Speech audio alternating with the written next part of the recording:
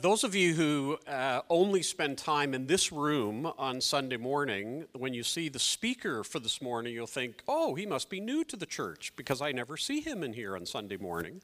But he's not new to the church. He's been here a long time, John Colpitts, with Erica and their children.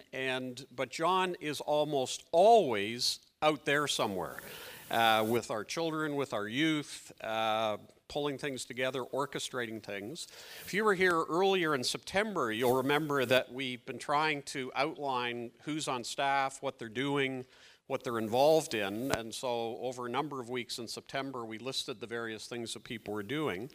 And one of the things we're moving into with the three of us who are in the pastoral team, Kim, Perot, myself, and John, is trying to have areas of responsibility that we feel like are needed in the church, rather than just having traditional titles for things, but actual areas of the church where there's a need for some leadership. And so Kim's responsibility, as well as being lead pastor, is to really try to pay attention to the spiritual vitality and health of individuals and the congregation.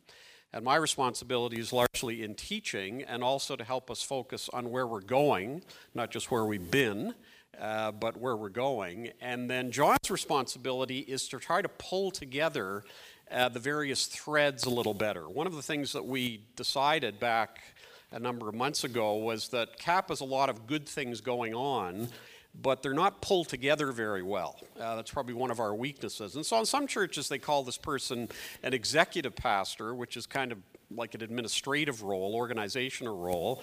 Some places call it a systems person, where you're trying to keep the system going. And the word that we kind of settled on was the word integration, which is a way of taking various pieces together and trying to integrate them. And so you've got one person on the pastoral staff looking after spiritual vitality, another person's major responsibility being in teaching and preaching, and the other person's responsibility in trying to pull things together. So what this looks like exactly is not clear yet. It's kind of unfolding, even for the three of us and for the rest of the people on staff. But I think we're excited that we're not trying to just have a very standard, here's the titles that you see in most other churches, but there are things that need to be done and people need to be leading in these areas. And so John, as well as his responsibility in youth and in trying to orchestrate that whole part of the church, is trying to help us pay attention to how we integrate various aspects of church life together. And so in the next 4 weeks, John is going to lead us in various ways, not with the traditional methods we always use in this time, but in various ways. John's going to lead us in a series entitled More Life, Less Religion, which is a title, I think, that is a very appropriate one for this culture. I think people are tired of religion, and those of us who are over 50, there's a lot of us in this room over 50, we do need to recognize that the religion we grew up on and the church we grew up on is not a church that is applicable in this generation anymore. And so that's hard for some of us over 50 because we remember the good old days when it was this way, and it ain't that way anymore, and most people don't want that way anymore. And so it's a bit destabilizing for some of us who are a little bit older that church is not the way it was. But a title, More Life, Less Religion, is not just something that's culturally applicable, but it seems to me addresses all of our needs as a church at CAP, as well as us individually. Religion and religiosity and formal institutional church life is not really where our passion needs to be. Our passion needs to be, do we have life 168 hours a week, not just do we look good for an hour and a half on Sunday morning in a building. And so John's going to lead us in the next 4 weeks on More Life, Less Religion. And so I'm going to pray for John and ask him to come up as he leads us. Okay. So, Father, I do thank you for the gifts and abilities and strengths that you've given to John. And I do thank you for not just the expression of those gifts, but his willingness to steward them with humility. And so I pray for him, not just today, but in this next month as he leads us, that you'll give him courage and boldness, that you'll give him wisdom and discernment, and that you'll give all of us, whether we're under 50 or over 50, an ability and a willingness to listen, not just to his words, but the words that you're saying through him. We pray this in the strong name of Jesus. Amen.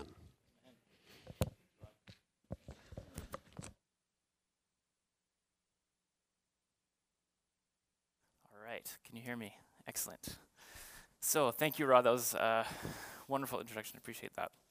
I'm excited to speak to you today, and I'm excited for this series and how it will unfold. It very much I want it to very much be a communal experience. So I hope that you can bring your whole selves to this with me and with us. When I arrived at CAP almost 10 years ago, I was given pretty quickly a document called the Elders' Outcomes. And I was curious what that meant. And as I read through it, it turned out to be a list of statements that the elders had discerned, I think, at a retreat, things that they envisioned or goals for people who came to CAP, what would happen if they were here for a time. And it was for kids, for youth, and for adults. And as soon as I read that, I knew that Erica and I had made a really wise decision in choosing CAP to be our community, to be where we served and made friendships and raised our soon-to-be-born children. So here are a few of my favorite ones under the heading Outcomes for CAP Kids. That they would see God in the world. That they would experience that faith is about relationship, not rules. That they would experience an intergenerational connectedness to the rest of the community. That they would experience that community is life, that involvement in community is for life, and that we hope this will be their community for life. Beautiful. So this January series was envisioned a number of different ways before it came to this point, with me standing here. But a couple things have been clear for some time. First, that we wanted to grow in our experience of connectedness and understanding across generations. So really excited to have all the youth in with us for this whole series. The second thing that was clear was that Kim and Rod and I wanted to begin to articulate some of the content of the discussions we've been having as a pastoral team and with the elders about who we are and what we're about at CAP. So as that process has unfolded, I'm deeply encouraged that the content of those conversations is very much in step with all that I loved about CAP when I first arrived. Even while there's so much room and so much development of what the Spirit is freshly doing and leading us in now, today. So if I were to sum up CAP Church in one word, the ethos of CAP, it would be that word life. So we believe here in a life-affirming God, a three-in-one God whose own being is communal life, Father, Son, and Spirit in this loving relationship. We believe that our faith encompasses all of life, every sphere, and that ministry happens wherever we go on whichever day of the week, not simply at church on Sundays, as Rod was pointing to. We are a community that's more about relationships and less about rules. We are more about life and less about religion. So let me say a few things about how we hope to experience this month together and this morning.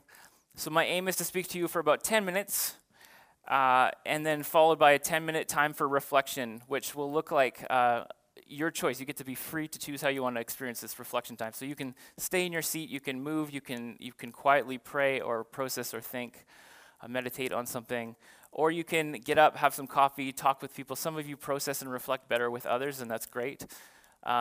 So you can do that, have a conversation. There'll be a few questions on the screen to guide your reflection, whether you're on your own or with others. And then when we come back together after that 10 minutes, we'll have some time to share, for each of you to share, if you would like, a thought or reflection on what we've experienced today. Maybe from your conversations or from your time thinking and praying yourself. So in talking about life this month, I wanted to ground our conversations in what I see as 4 core realities of living as a human being in our culture today. So 2 of them are deeply held cultural values, freedom and dignity. If you don't believe me that these are deeply held values, try to take them away from somebody that you know and see what happens. The other 2 are fears and desires, and I see them as being at the center of what makes us tick. They form the layer underneath our behaviors. They're what shape our character and our habits and our personalities and many of our experiences.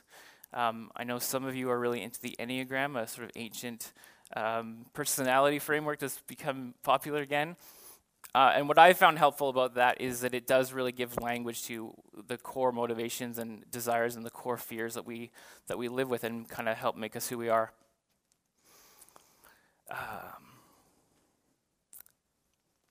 So our experience of these four realities of freedom and fear, dignity and desire, are very much shaped by how we view God and how we understand his character.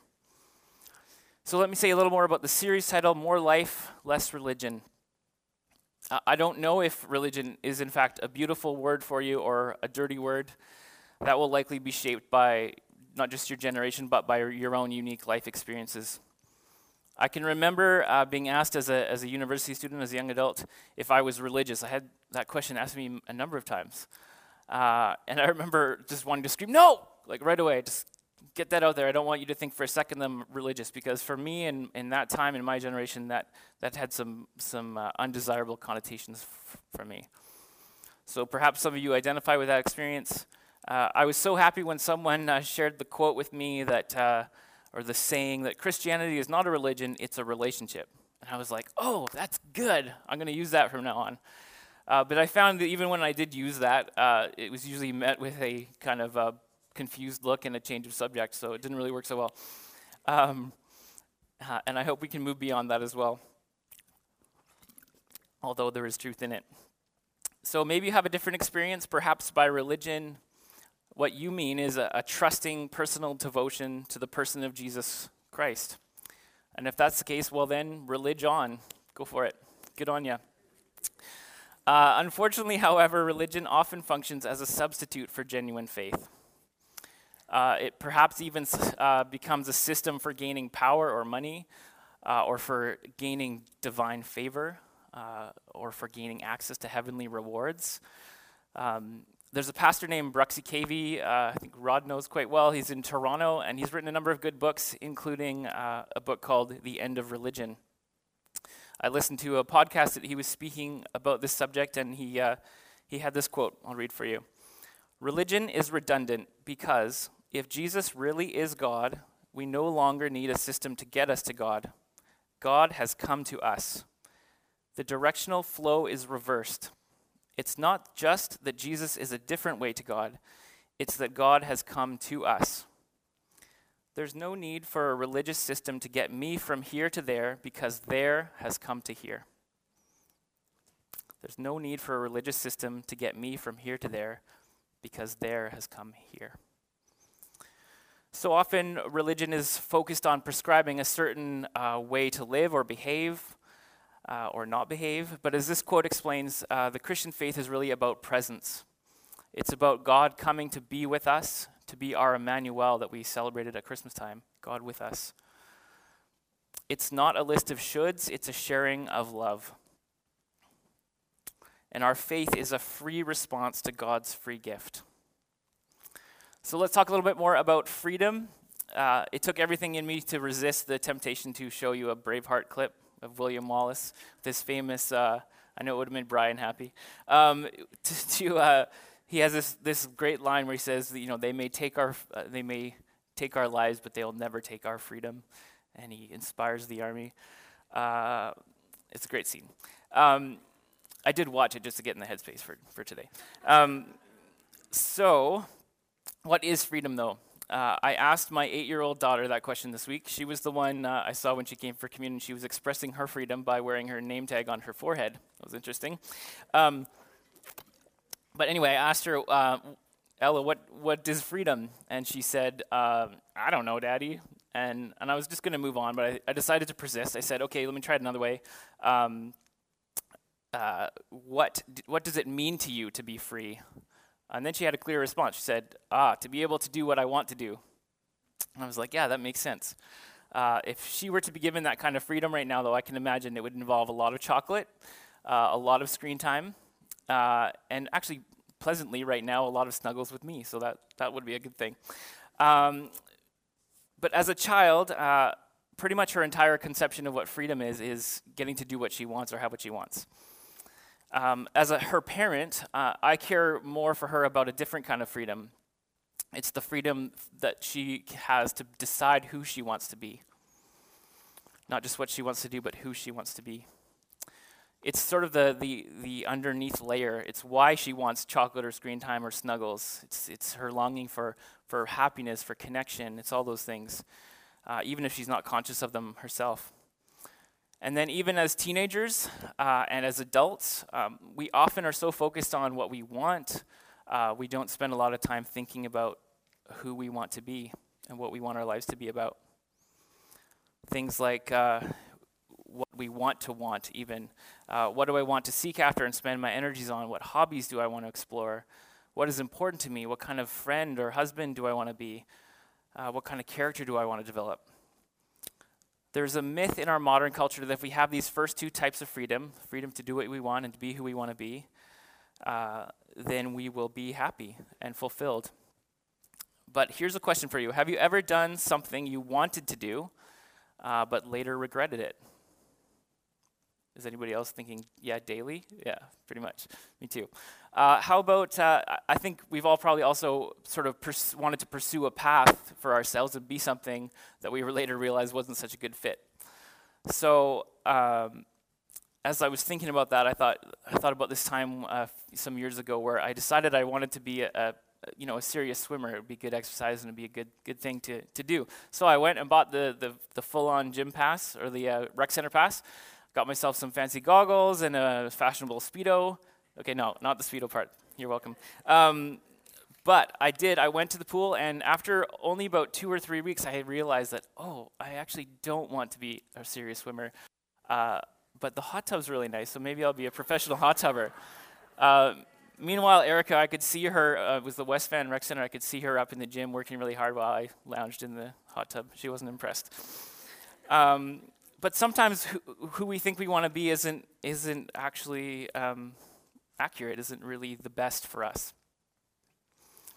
So the freedom to do what we want and the freedom to decide who we want to be share one major thing in common. That's us. And clearly we can't be trusted with that kind of freedom all by ourselves. If you have any doubt about this, just read that section of the Bible between Genesis and Revelation. That's quite helpful. So in this psalm that we're going to end with today, the writer says, "Don't put your confidence in powerful people. There is no help for you there." Other translations say, in place of powerful people, they say princes or leaders, things like that. So it's basically saying, don't put your confidence in presidents and CEOs and pastors and politicians. There's no help for you there.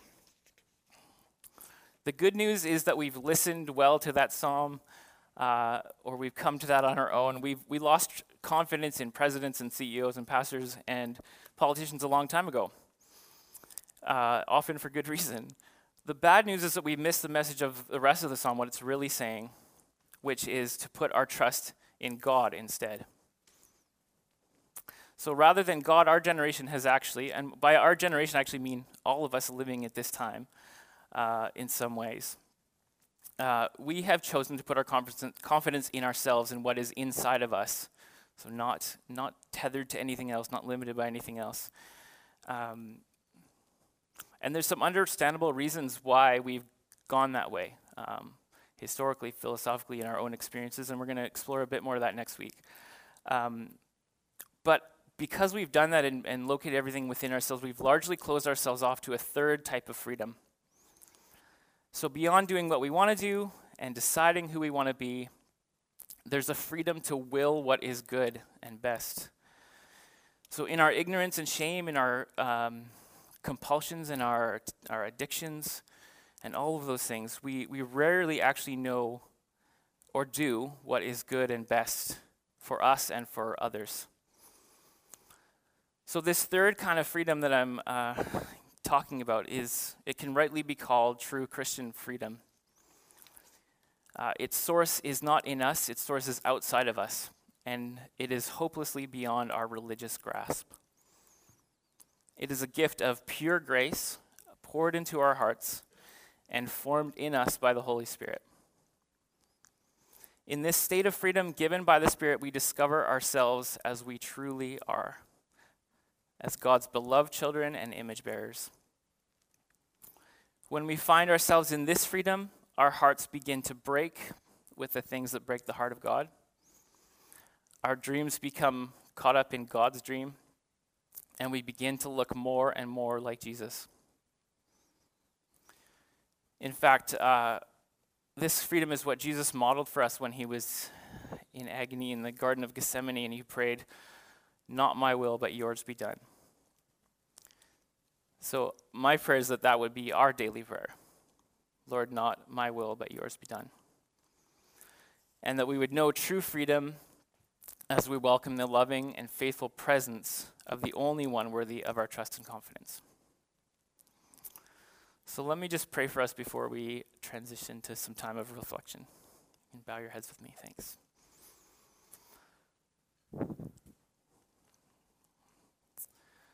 Lord, help us to not just talk about, but experience your freedom this morning. I thank you for all that you're doing in our lives and the way that you've brought us to this moment. And I pray that we would be able to be present with you, with ourselves, and with others in this time. That we would feel free and confident to be our true selves, to be who we are, to not be worried about the shoulds, to just share in your love and in the love of this community. So be with us now. Thank you, God, for your presence. Amen. All right. So we have some questions on the screen, which you can use or not use, but they're there to help you. And so for the next 10 minutes, Clayton's going to put some music on, and we're going to just be. You can move around. You can stay where you are. You can get some coffee and talk to people. Ask them one of these questions. If you're up for it, I encourage you to talk to someone from a different generation as well. That would be interesting. And then we're going to come back after 10 minutes, and you can share a thought or reflection if you'd like. So. You got the microphone there? Okay. You guys are so responsive to that bell. It's really working. Amazing. Awesome. I think Rod has the microphone, or Kim, one of you. So if you wanted to share a thought or reflection from anything of today, or your conversations, or your own stuff that you've been thinking about and processing, we would love to hear from you. We want this to be a community experience. We often have said at CAF in the past, the sermon's not done until you've had a chance to respond. So let's do that. If you'd like to share something, just put up your hand or stand up, and Rod's going to get some extra exercise today. Awesome. I wanted to let, in a way, God have the last word here. So we're gonna pray together out loud this psalm that was guiding us today, Psalm 146. So it's going to be on the screen, I believe, as well as it's on your newsletter if that's easier for you. Praise the Lord. Let all that I am praise the Lord. I will praise the Lord as long as I live. I will sing praises to my God with my dying breath. Don't put your confidence in powerful people. There is no help for you there. When they breathe their last, they return to the earth, and all their plans die with them. But joyful are those who have the God of Israel as their helper, whose hope is in the Lord their God. He made heaven and earth, the sea and everything in them. He keeps every promise forever. He gives justice to the oppressed and food to the hungry. The Lord frees the prisoners. The Lord opens the eyes of the blind. The Lord lifts up those who are weighed down. The Lord loves the godly. The Lord protects the foreigners among us. He cares for the orphans and widows, but he frustrates the plans of the wicked. The Lord will reign forever. He will be your God, O Jerusalem, throughout the generations. Praise the Lord. Great. Amen.